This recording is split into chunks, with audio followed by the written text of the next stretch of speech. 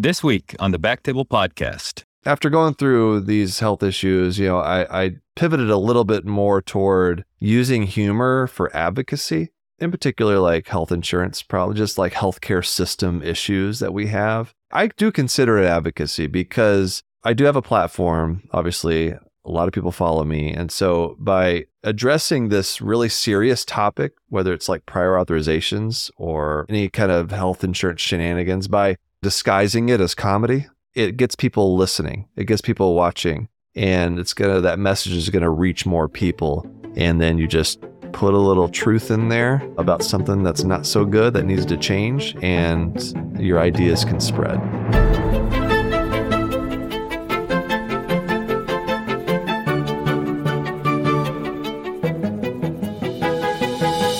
Hello, everyone, and welcome back to the Backtable Podcast. You can find all previous episodes of our podcast on iTunes, Spotify, and at backtable.com. Now, a quick word from our sponsor. This discussion is brought to you by Veracyte, provider of the Decipher Prostate Genomic Classifier. Decipher Prostate is a test for patients with localized prostate cancer that can help personalize treatment. Every patient and their prostate cancer is unique, and Decipher Prostate can provide meaningful insight into the aggressiveness of each individual's patient's tumor. Because the Decipher score is derived solely from the genomic characteristics of the tumor, it provides information not available through already known clinical and pathologic factors. Decipher high-risk patients generally benefit from earlier or intensified treatment, while Decipher low-risk patients may be ideal candidates for monitoring or less overall treatment.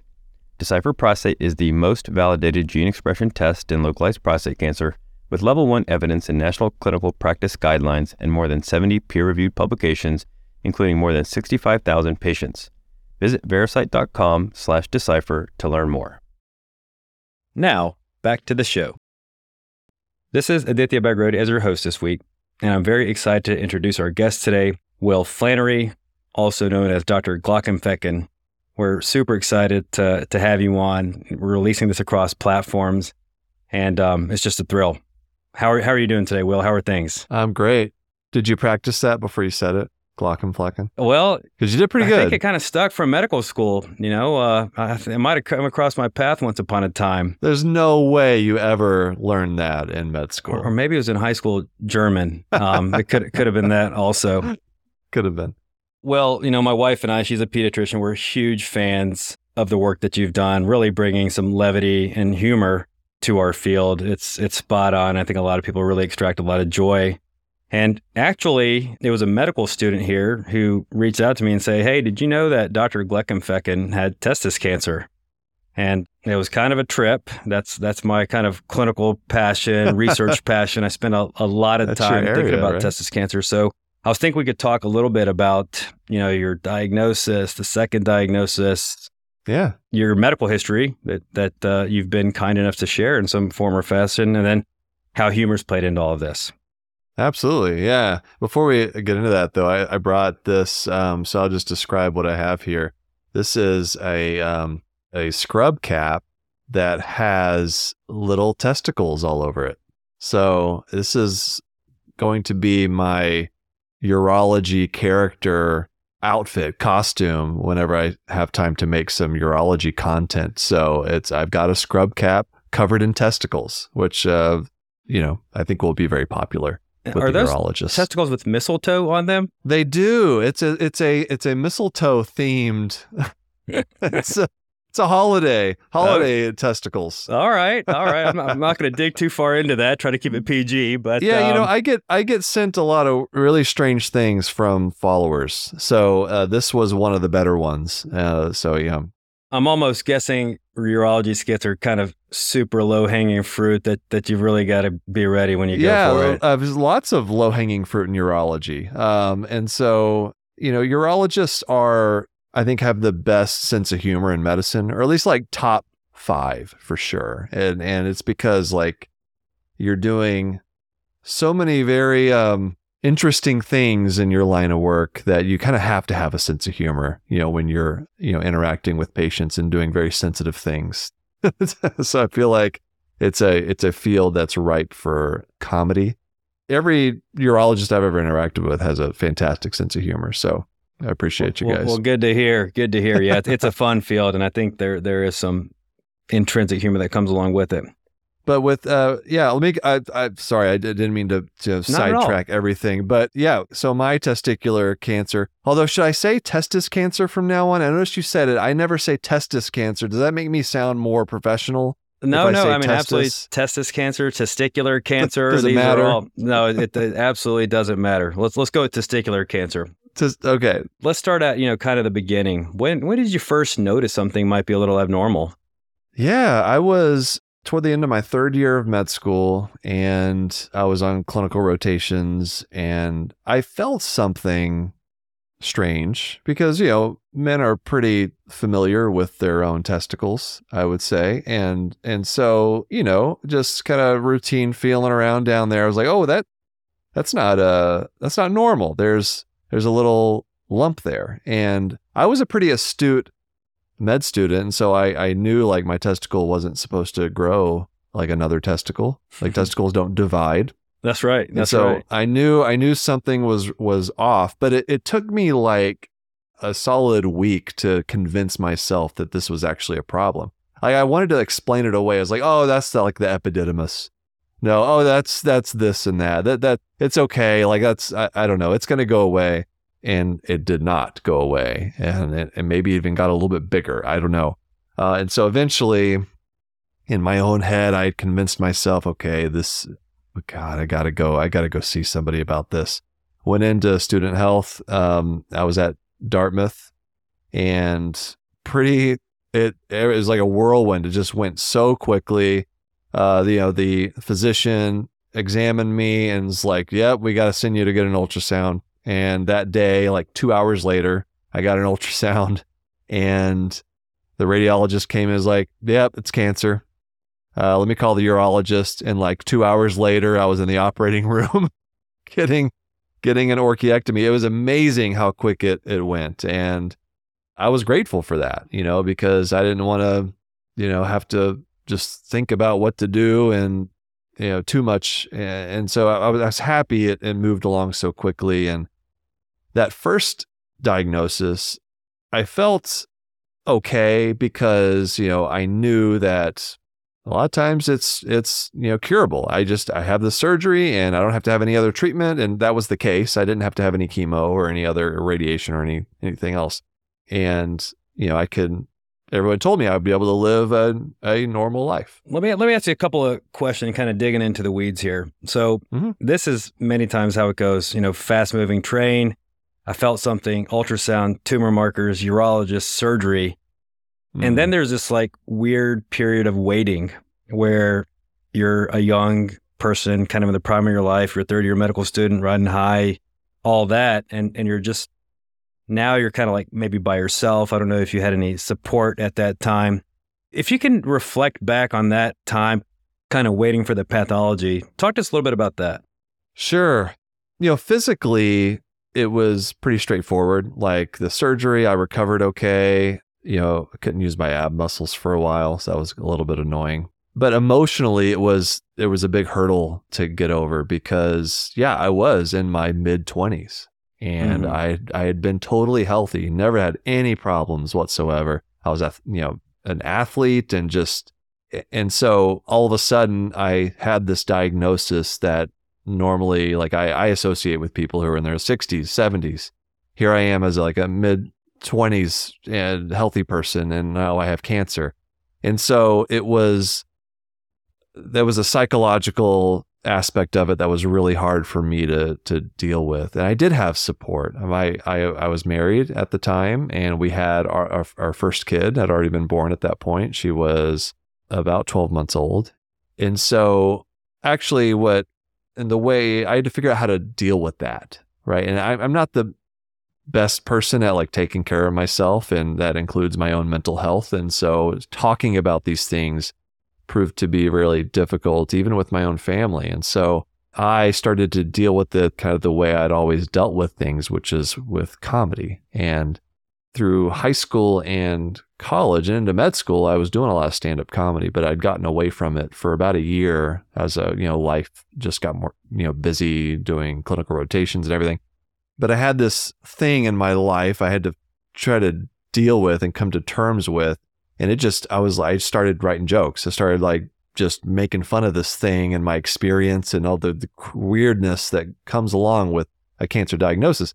And so it got me back on stage. And that's what I really started to get back into comedy. Okay. I was going to ask if you've like kind of always been funny, or when did that happen? Well, yeah. I've been doing comedy for a while. And then it kind of kicked into gear when you were the butt end of your jokes in some form or fashion. Exactly. It took a lot of ball for me to get up on stage and start telling jokes about it. But it's, that was really when I started doing medical-based comedy too. Okay. Because up until then, it was just, I wasn't that good at it. No one is really good at stand-up comedy when they first get started. I was funny, but it was a learning experience, and I was getting better at it by the time I was in med school, and I was actually making a tiny bit of money doing it. Very like $20, it's like not much, but. And then with the cancer diagnosis, I really started kicking into high gear, the medically themed stuff, because I was in med school and I was like, oh, I could make there's so much to make fun of in medicine. Yeah. So that was really the start of it, I would say. All right. So I think you touched upon something that, may or may not be appreciated from kind of the provider end, is that, for me, as somebody that deals with testis cancer all the time, that, this is highly curable and there's no stage 4 testis cancer. And I try to be sensitive to my patients when they're going through that whirlwind, and sometimes even pausing a little bit and slowing down a bit. Should we talk about prostheses? Should we talk about sperm banking? Do you want to see a fertility, folks?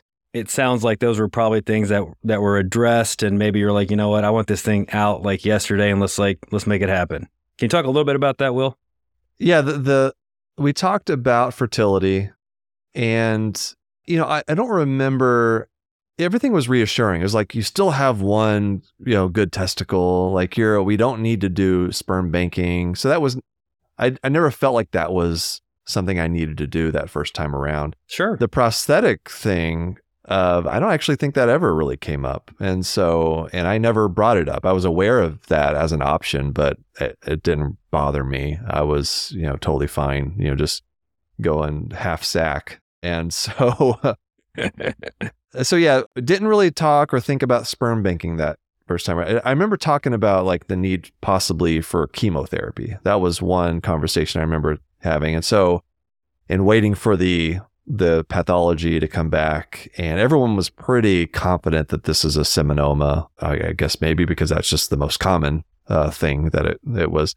Waiting for scans. Do you remember that? Yeah, like all the scans. And also like I had this fear of like, okay, how many years am I going to be doing these scans? Because like, that's a lot of radiation. I'm young, and that was a concern. And I also felt like I didn't get a lot of great answers, like on like what that risk would be, or the data behind like, okay, I've got to do like 5 years of surveillance for a thing that's very, very treatable. It was just all, so I didn't question a whole lot of it, because I was like, oh, this is, these are very accomplished doctors. Like they know what I need. And so I kind of went with it.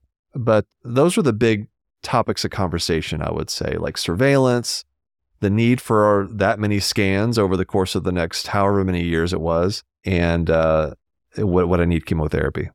Yeah. Yeah. I mean, it sounds like, obviously you're in medical school, you're kind of well-informed, pretty straightforward stage 1 seminoma surveillance. And you may or may not know this, actually, this past year, there was a trial out of UK where they looked at 3 scans versus 7 scans and CTs versus MRIs to basically decrease ionizing radiation. And that was a positive trial. So people, I think, are absolutely kind of hearing these concerns of our patients, actually doing stuff about it. So, life is going on. You're a medical student. That's typically pretty busy, other than your 4th year, in my experience. And I had a great 4th year. It was fantastic. That was basically one of my top years of my life, where I paid $40,000 to be on vacation. Sick move. Right. Don't think about that part. So you kind of made it through. How did you just navigate? You got a kid. You can't pick up your kid. Because weight restrictions. You've got school and like shelf exams. Money. I don't know how you were in medical school. I was pretty broke. How did all this kind of impact you and come together? Yeah, ironically, it kind of cancer happened at a good time because I was when I had surgery, I think I was in fourth year at that point. So I had the flexibility in my schedule to be able to take like a month off to recover from surgery. And I also have an extremely supportive wife who is Lady Glaucomflecken. Shout out to her. She has been with me through all the drama of my own medical history. And so I can't say enough about the support she's given me.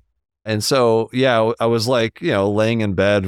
It was kind of like rolling over to try to get up. I just remember the discomfort from how hard it is not to use your abs with that inguinal incision. So the other thing with recovery, I remember I think it was that first surgery. They came in after the surgery and told me that there was a nerve that was cut during the surgery that would cause me to have some numbness like on my leg. And I was like really nervous about that at first. It turned out not to be a big deal, but it's like a moment that stuck in my head, like, oh my God, something happened. Well, there's just like a sensory nerve. I don't know. I still have some numbness in my ilioinguinal nerve. Absolutely. Well, yeah, I'm sure you're thinking there, like, am I going to walk again? Like, am I going to make it, doc? Exactly. Kind of in that vein, you're a medical student, third, fourth year, which is conceptually one of the most dangerous times in your life of knowing too much, but actually knowing very little, in my experience. How did that kind of impact things? Did you drive yourself crazy, or did you just kind of say, this is not my wheelhouse? Like, I'm going to trust the people at Dartmouth, obviously kind of a, renowned medical school. Yeah, it was mostly the trust because, I knew a lot, but I didn't know that much, right? I mean, I didn't know the ins and outs of treatment. I knew these stats about testicular cancer and I knew it was a really good prognosis, but when you're getting into some of the details about, what's the infertility chance? What's the chance of recurrence? What's the surveillance schedule? I trusted the doctors on that. I was already in my mind, like on my way to ophthalmology, like that's the type of balls that I was interested in. And so I was like, let's just let the people do their work and tell me what I need. And if it makes sense, we'll go with it. Yeah, I mean, honestly, as a parent and all of that, when I go into like a pediatrician's office, like I kind of step back and I'm like, I am a parent here. I'm not a pediatrician. Yeah, your limits, right? I mean, when people call and they're like, important. Hey, my aunt got diagnosed with like breast cancer. I'm like, I'll look into this a little bit, and but here's some broad strokes ideas. I mean, like the thing is, like we know going through medical education, like we can read papers, like we understand statistics. So yeah, we may not know that type of medicine, but like we can have a conversation about it, and we can do research that we can trust ourselves. And so I think that's where kind of the value of going through something like this, but not being in that world, is still helpful. That's right. It's when my advisor tries to sell me crypto, I'm like, I can do a little bit of research here, but not my forte. All right. So, you were probably told somewhere along the way, hey, Will, in addition to your scans and all that, you ought to probably do self-exams every month or a couple of months. The likelihood of developing a second testis cancer is pretty small, 2% or so. Let's talk about round 2. Yeah. No, I was aware of that. And, but I just kind of didn't think about it too much, I was doing my self-exams and then it was 4 years after the first orchiectomy. I was a resident at this point, about to begin my last year of residency. And one morning I felt my testicle and I was like, oh man, it feels like the same thing that happened last time. I knew pretty quickly what was going on. And so I, went in, I think it was on my lunch break or something. I was like in clinic. I was like, hey, boss, I done my attending. I just got to run down to radiology to find out if I have cancer real quick. I'll be right back. So that's exactly what I did. I went down there. I was on call at the time, so I was taking day call. So I had the emergency department pager with me. So just if anything came in, it would come to me. And I was I went down to radiology, had my ultrasound, and just, same thing as last time, pretty much immediately diagnosed with cancer. And then as I was walking out, actually, I got a page from the emergency department. Like I had just found out that I had cancer again, and I get this page of like a patient with a horrible trauma to the eye, and I lost it. I was like, I can't do this. I started crying, and fortunately I had a fellow who was a friend of mine with me, and took the pager from me. He's like, just go home. Like, I'll take care of this. One of the nicest things anybody's ever done for me. It was, and that's exactly what I needed. Cause like, medicine teaches us to like work until we're dead. And, at all costs, like that's the most important thing. And sometimes you can't do that. You just got to take care of yourself. And that was the situation for me in that moment, because that second diagnosis was a lot harder to deal with.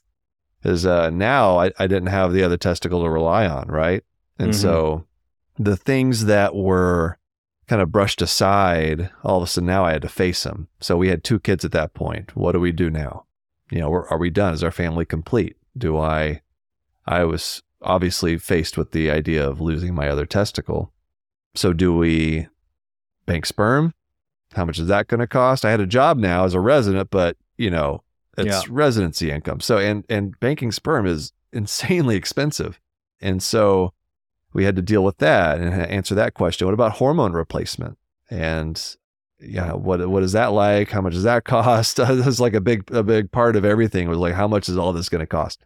Do I need to postpone residency? And so there were a ton of things we had to try to work through and figure out, just very stressful. And I was very fortunate to be in a supportive environment in residency. Actually, talking about the needing to get the testicle replaced, that was a question I had, a conversation I had with the urologist, was doing a partial orchiectomy.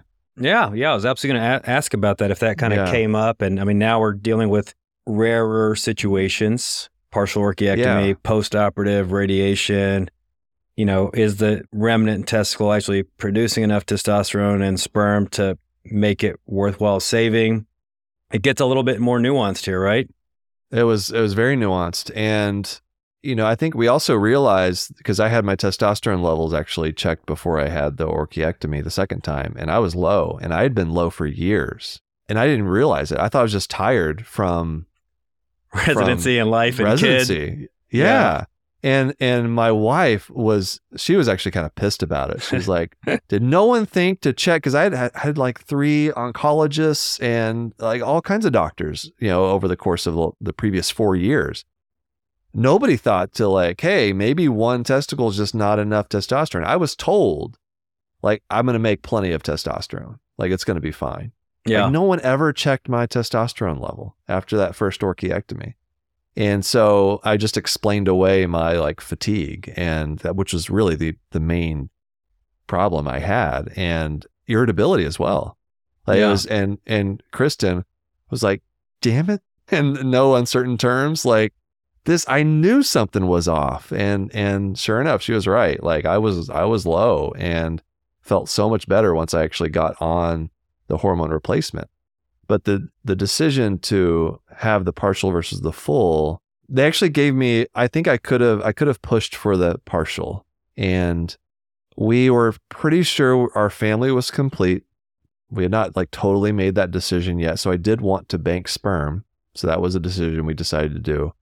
But I ended up going ahead and just saying, I heard about like what it was like to have a partial, and there's a chance we'd have to go back and just take the other half of it out, depending on what the pathology showed. And so I was like, let's just get it done. Just get it all out of there. And I'm glad I made that decision, because it was a stage 1B, I think stage 1. So I think there was like some lymphatic involvement or something. So they told me that I would have had to have the other half of it taken out anyway, or at least that would have been the recommendation.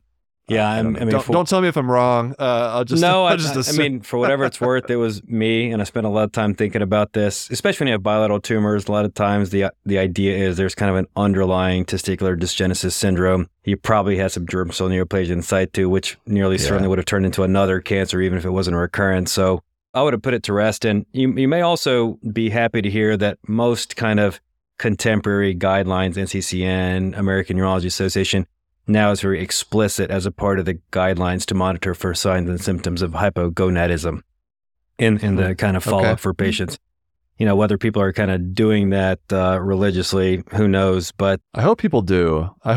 Because it really could have helped me a lot. I believe it. To have that replacement, because I needed it. And looking back on it, I really, I was a tired like med student and resident, but like it could have been easier. I moved to San Diego from Texas a couple of years ago, and like right before I left, like literally 3 days, I was like, I'm just gonna get some lab work with my PCP, kind of like yourself. I'm not like seeing my doctor very regularly, and my TSH was like through the roof.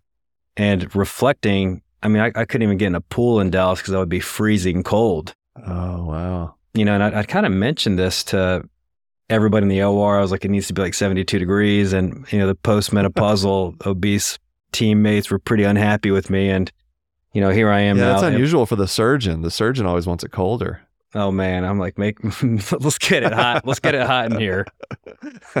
So round two, did you ever like reach out to any like support groups? In addition, sounds like your family's been incredibly supportive, but there's some pretty good foundations out there. Did you ever take advantage of that?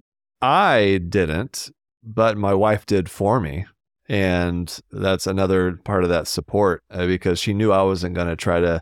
I am a bit of a loner. I don't open up to people very easily. And so my thought process throughout all of this is like, I can deal with this on my own. I can handle the stress, the emotions, the not trusting my own body, all the things that come with disease, like a disease like cancer. And my wife recognized that. She's like, hell no, you're not. You can't do that. Like, that's not the way this works. And she actually, got on the internet and was trying to find something for me that she thought would be helpful. And she found First Descents, which is an organization for young adults impacted by all kinds of cancer. So basically like 18 to 40-year-old, people who have had, every kind of cancer under the sun. And basically it's an active organization.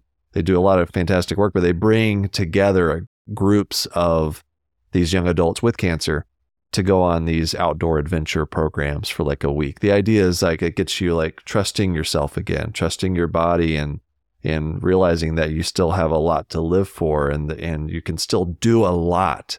Even though you have this disease, you're still capable of amazing things. And it's just this wonderful support network, because that's a group of people that really need it and don't have it, because a lot of nonprofits, a lot of the focus is on kids and older adults, and I really feel like a lot is left on the table in terms of support, especially for like the 20-year-olds, the 30-year-olds. They're often overlooked in cancer support. And so First Descents is just a great organization that focuses on that group. Yeah, I'd love to hear that. And just a couple of thoughts and comments. I've been pretty fortunate to be involved with some of the Testis Cancer support groups, the Testis Cancer Society, the Testis Cancer Awareness Foundation, and we do, events where we have patients and caregivers, importantly, join. And, I can't imagine what it's like to have gone through that experience, not just once, but twice. How did your wife do with all of this? Was she just like rocking and rolling? I have to imagine it was pretty rough on her as well. Oh yeah. She's a co-survivor of all these medical traumas. Like it happened to me physically, but it just as much happened to her, because she's going through all of this with me, the recoveries from surgeries, the mental stress, the financial stress. Like she's a part of it every step of the way. And so she needs support as well. And I tried to give that to her the best I could, and family did as well. But that's another area that I think medicine can do a lot better, is giving support for the co-survivors, the family members, the partners who go along this medical journey with the patient, who are just as affected, if not more, by everything they have to go through. Yeah. And so it's been tough, but she's incredibly strong, and we've gone through it together. So now you're done. 2 testis cancers. 2 At least you're gone. not at risk of developing testis cancer again. Yeah, I can't. I mean, No, that's off the table. And I listened to a podcast that you did. Will's got a podcast called Knock Knock High. It's really funny, wide variety of topics. And there was, I think it was Dr. O'Riordan, a breast cancer survivor, and you were talking about it. And I was pretty amazed. A couple of things that kind of jumped out. You're like, well, riding a bike, it's like super comfortable now. Oh, yeah. And I play soccer with the kids, and no concern about getting nailed in the sack. And I was like, good for you, man, that you can really just kind of put that aside and think about it through a different lens. Oh yeah, I mean, it's testicles. You can survive without them. I mean, they're important, but it's my joke is that they're a little overrated. Yeah, well, I mean, they make sperm and they make testosterone. You can bank sperm and you can get testosterone. So, the sperm banking thing, like that was a whole new area of learning for me. Not just like the process of banking sperm, which is a very strange experience, especially when you're having to do it at your place of work. But what's interesting, what I didn't realize is you have the cost of the refrigeration or whatever, but whenever you hand your little cup of your specimen to the person, surreal experience. But then they ask you all these questions like, do you want your sperm to be transported to the storage facility on 2 separate trucks?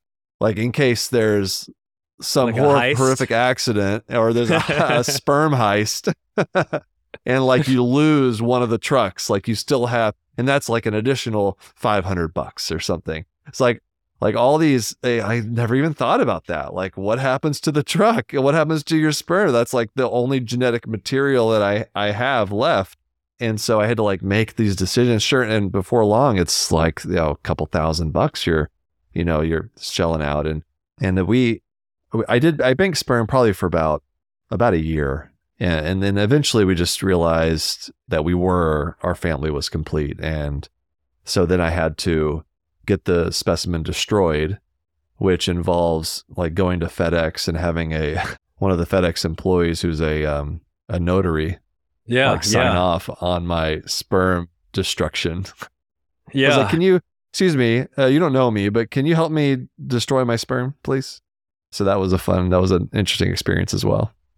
Funny enough, we had some kind of fertility stuff and bank sperm and all this kind of stuff. And you got to send in a notarized letter. And that whole experience ultimately ended up being quite traumatic and not good.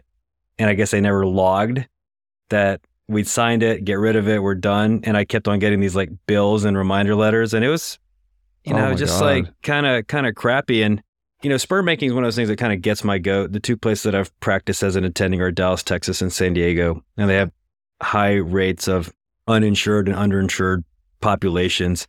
And it drives me bonkers when you have these young men, you're trying to get them through it. And many of them have advanced stage disease, needing chemo and so on. And they can't afford it. That $350 consultation, the $800 kind of cryopreservation fee. And then that's an annual expense. And I mean, it's actually something that people at the California advocacy level are kind of looking into because it's just a lot. I think that kind of aspect of cancer care. I was surprised with how expensive it was. I didn't expect that. And I was fortunate to be able to afford it. But, it was expensive enough to make us think, okay, maybe we should just not do this because we could use that money for other things. Totally. It's not trivial. So cancer 1, cancer 2. And so how long has it been since your last cancer diagnosis? That was in 2016. So for all practical purposes, you're home free, and that's of historical interest only. I'm fantastic. Home free. Yeah. The only, I still see a urologist because of the testosterone mainly. And so that's been the other point of kind of stress at times is figuring out what to do, man. It's not straightforward. There's a lot of options. And that was another thing. I don't feel like I was very well informed about what I could do with testosterone. And at first I was on the gel. I hate the gel. The gel's terrible. The daily, you have to worry about, I had small kids. I was like, I can't touch you for a while. I'm sorry. So the gel was just, some people might like it. That was my least Not favorite. for you. No. And then I did the injections, like the cypionate, like, weekly injections, in the ass. And that was okay, but wild swings. But I did it for like several years because I thought, oh, this is probably the best option. Like there's nothing else. I'll just do this. It's only once a week. Yeah, I'll manage it. And it wasn't until I went to speak at a urology conference last year. Yeah, I spoke at the Mayo Clinic. They have like a urology conference that they put on in Hawaii. And so in Hawaii, yeah, we'll have to say it is in Hawaii. Yes, it's a great conference. So I was out there speaking and talking with a bunch of urologists, and it came up, and I was like, oh, I'm doing the injections, much better than the gel. I was like, why are you still doing the injections? Like, there's better options out there. And I had no idea. Like, they get the Testapel, and you got and I don't have any financial, interest in any of this stuff, just that I want like good testosterone. And so there's all kinds of stuff, and I didn't realize it, and no one had told me. And I had not had a urologist either. Like I was like, okay, I don't have any testicles. Why would a urologist need to see me? Yeah. But that's not the case. And so I got a recommendation for a urologist, and man, the information, like I got that first consultation just about the different options. It was like, oh man, I could have used this like 4 years ago. So there's a lot of options out there. Yeah. I mean, I think a theme, particularly for testis cancer, which is generally so curable, is that good is the enemy of perfect. Could you have lived the rest of your life getting cypionate? Probably. If it had never been discussed to do a partial orchiectomy. But it's all these little things. We're going to cure you, but there's also ramifications for the rest of your life, and certainly for advanced stage disease. We're talking about chemotherapy and radiation. There's good data we've published that the actual volume of testis cancer that any given institution sees is directly related to outcomes, kind of stage for stage. So I'm glad it's, you're not kind of an andropause level where you finally learned about the different options and that you're on something that kind of works for you. So you're cruising through, you made it through cancer twice, and then you had like another, just sounds like a completely wild catastrophic event. Yeah, a cardiac arrest. That was crazy. That one came out of nowhere. So literally, yeah, it was 4 a.m. on in May of 2020, and my wife woke up to hear me having agonal breaths. So I was kind of gasping for air. She thought I had some kind of respiratory thing. That's what she thought it was, but knew something was off because she wasn't able to wake me up. And so she called 911, and she's not in medicine, by the way. And so the dispatcher recognized that this is probably a cardiac arrest, and so instructed Kristen to start doing chest compressions. And she did 10 minutes of chest compressions until the first responders arrived, kicked down our back door, which was fantastic. And I joke, I've never been so happy to have structural damage to my house before. And they resuscitated me. This is at height of COVID too. So they were wearing all their gear, and, my God, I don't know how they did it. It was dark. Somehow they intubated me and got an IV in, even though I'd been down for 10 minutes, and took me to the hospital. Yeah. And like I was home, 2.5 days later. It's crazy. My wife saved my life. That's amazing. I mean, and we don't know why either. I mean, it has nothing to do with cancer. It's just like another thing. And so I've had every test available pretty much, and including genetic testing, and I'm fine. So you're intubated, ICU, hypothermia, is that right? They did hypothermia like 24 hours. Yeah. It cooled me down right away. And then that 24 hours, nobody knew anything, what would happen. And then they brought me out of cryogenesis. And like a medically induced coma, basically. Yeah. I don't know the details. I'm an ophthalmologist, but I'm a urologist. I certainly don't either. A couple of guys have no idea what we're talking about here. And so, and then, they woke me up, and I was neurologically intact. Pretty when amazing. You woke up, when you first kind of came to, you still had a breathing tube in? You were still intubated?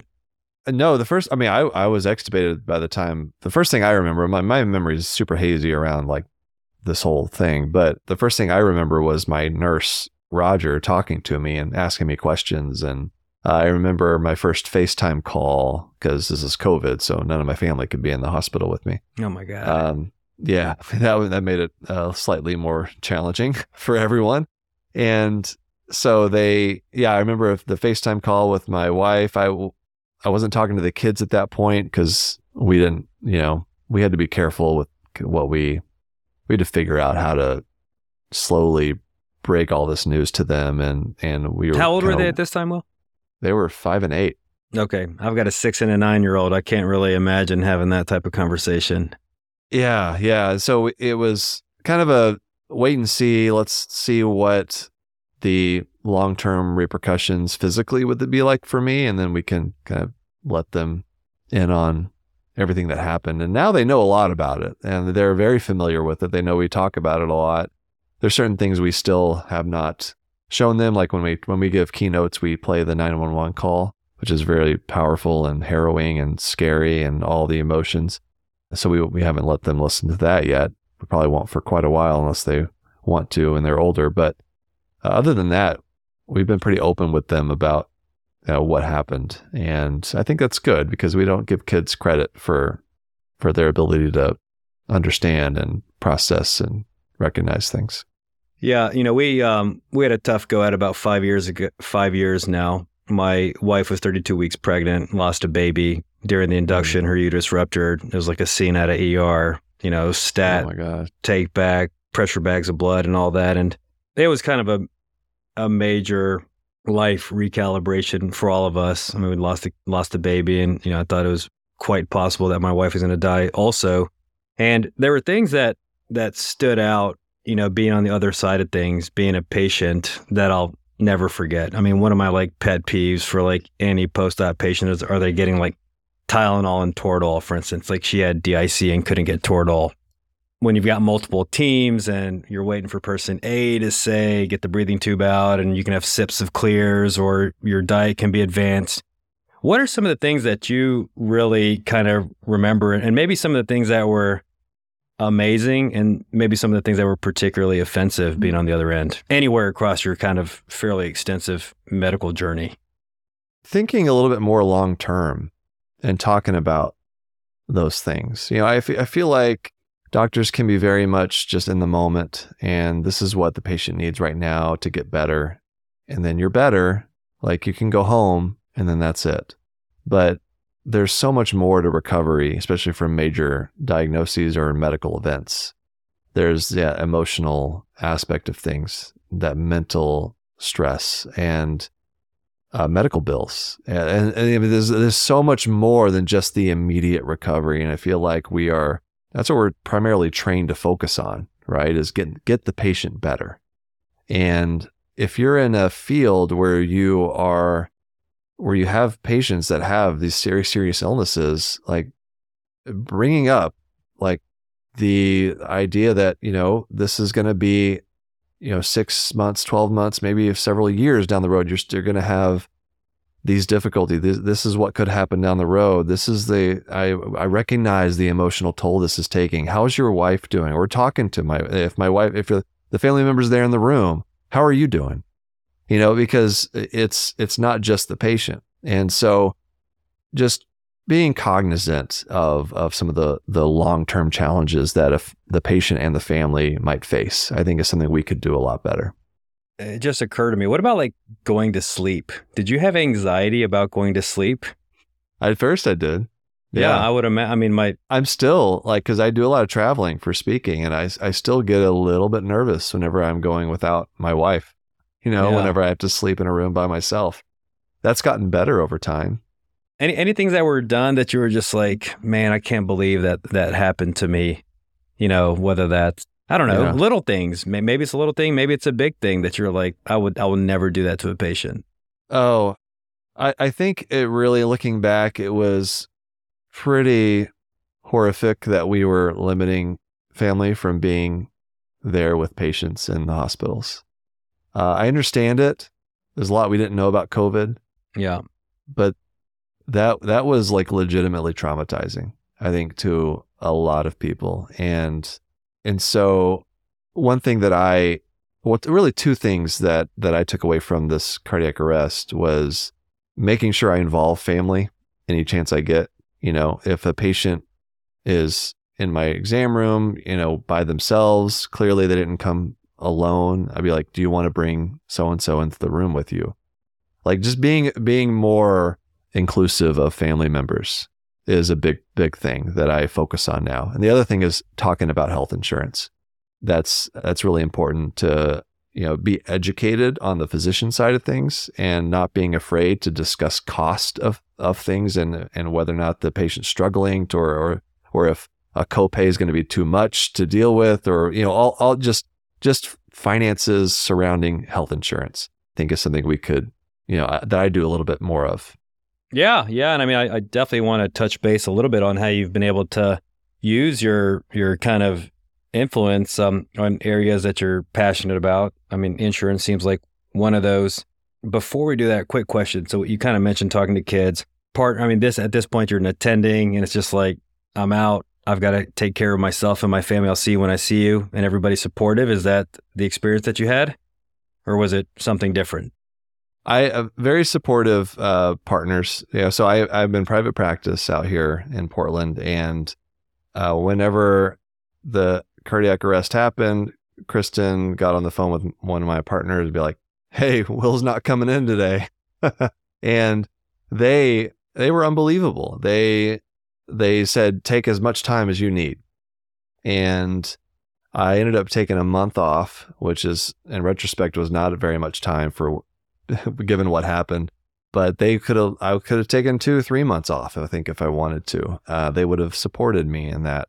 And so they, everything got put on hold. They saw my patients for me. Obviously, surgeries were rescheduled. And when I came back, I felt 100%. I felt ready to, see patients again. And so it was very smooth. It was important. It was important, I think, that I didn't have to deal with stress of like, how are they gonna deal with this? The reassurance I got from them that everything's gonna be fine, we'll handle things.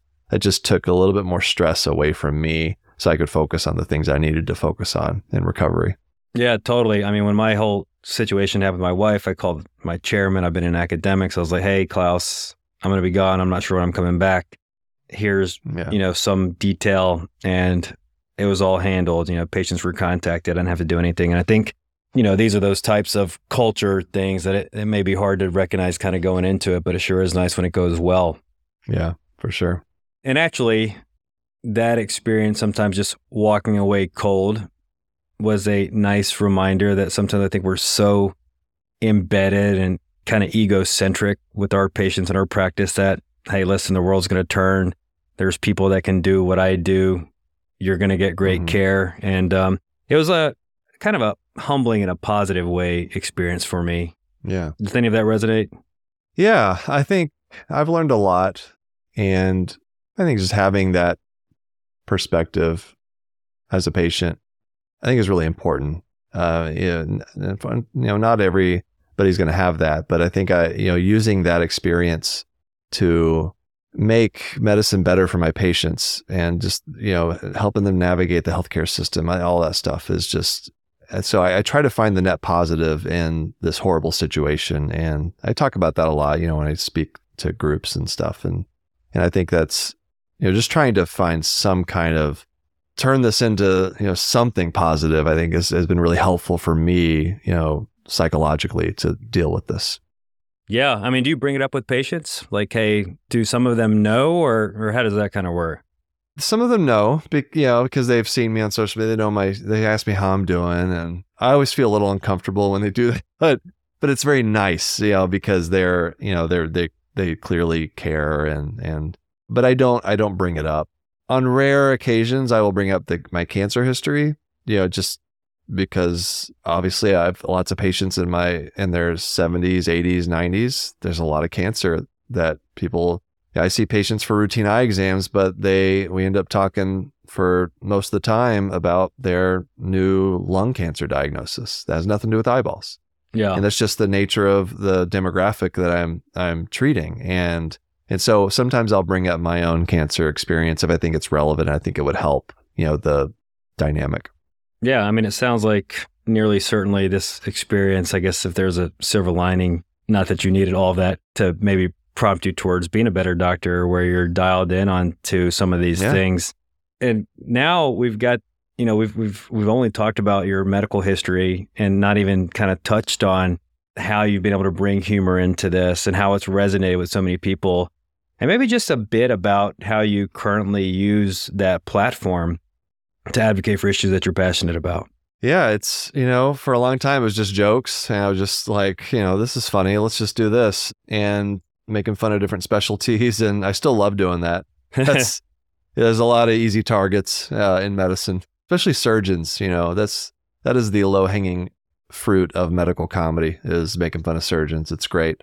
But after going through these health issues, I pivoted a little bit more toward using humor for advocacy, and in particular, like health insurance, probably just like healthcare system issues that we have. And I think it's helpful. It's a form of advocacy. I do consider it advocacy because, I do have a platform. Obviously, a lot of people follow me. And so by addressing this really serious topic, whether it's like prior authorizations or in-network, out-of-network, whatever, any kind of health insurance shenanigans, by addressing those issues in a, basically like disguising it as comedy, it gets people listening, it gets people watching, and that message is going to reach more people versus if I just like was sitting in front of this microphone, just talking about what a prior authorization is and why it's bad. So I think comedy is an underused method of doing advocacy work, especially in the social media era, because you can reach so many people through humor. And then you just put a little truth in there about something that's not so good that needs to change, and your ideas can spread. Yeah, I love that. And I'm sure, as a comedian, some part of this is being vulnerable. The first time you get out there, it's like, oh my God, if this tanks, that's not going to be fun. And I mean, one thing I've actually, I think, improved upon just having a podcast is like, I think people want honesty, authenticity, vulnerability, and that resonates more. And, maybe I'm kind of reading into this, but creating jokes, trying to being funny, and then actually addressing issues, there's some vulnerability that's associated with that. Yeah, I agree, and those are my favorite types of videos to produce, though, is the ones that have a little truth that hurts a little bit, because it's so relatable, but also makes you laugh. That's the sweet spot, I think, for what I'm doing right now. So as a kind of habitual line dancer, crosser, have any of them kind of blown back in any type of meaningful way? I mean, I've on every platform, I've deleted something, one thing or the other, because if it just doesn't land the way I want it to land, or it's causing some confusion, or like too many people are just fighting about something that I don't think is important, or it's not the point of the video. But I've gotten to the point now where I kind of know what the reaction's going to be. Like, I know when I'm riling people up. I know when, and sometimes I do that purposefully. Like, I want a little bit of debate. I want people to talk about some of these health insurance things and the challenges we have in U.S. healthcare. And so I know what I'm doing. It's not very frequently now that I am going to put a piece of content on social media and have no idea how it's going to go. Yeah. And I think that's important, because you don't want to be surprised by a backlash. Yeah. Well, as we're kind of winding down here, I've got 3 final questions for you. So we'll start out with the kind of chip shots here. Advice for patients. Advice for patients: don't sleep in your contacts. Stay away from Visine, and just understand that ophthalmologists are the best, most accomplished, most handsome doctors out there. All right, you actually might have answered number 3 inadvertently, but advice for MDs. Advice for MDs: I would say have a social media presence. There's lots of different things you can do with social media. Some of them are less productive, some are more productive, but I think we need to be on social media because that's where people are. That's where patients are. That's where people get their information. And so we need as many trusted, educated voices as possible on social media. So, it's easy to say, I don't want to mess with all that. Like it's terrible. It's bad. And yeah, there are awful aspects to social media. There are bad things about it, but it doesn't change the fact that like for advocacy work, for education, it's really important that we're out there.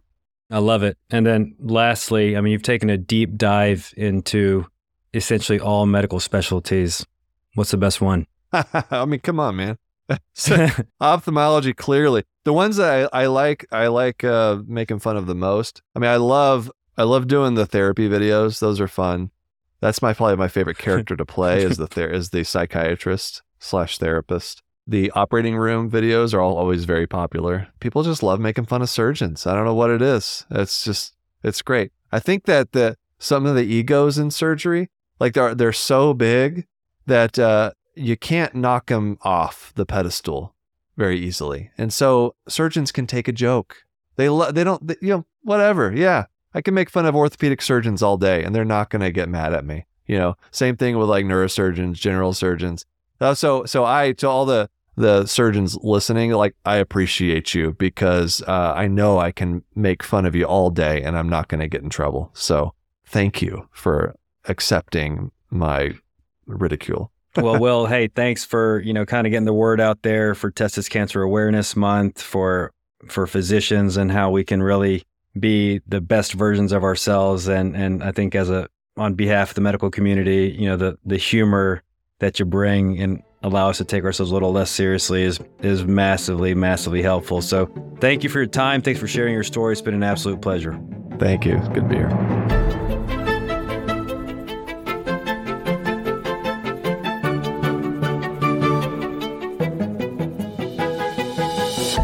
Thank you so much for listening.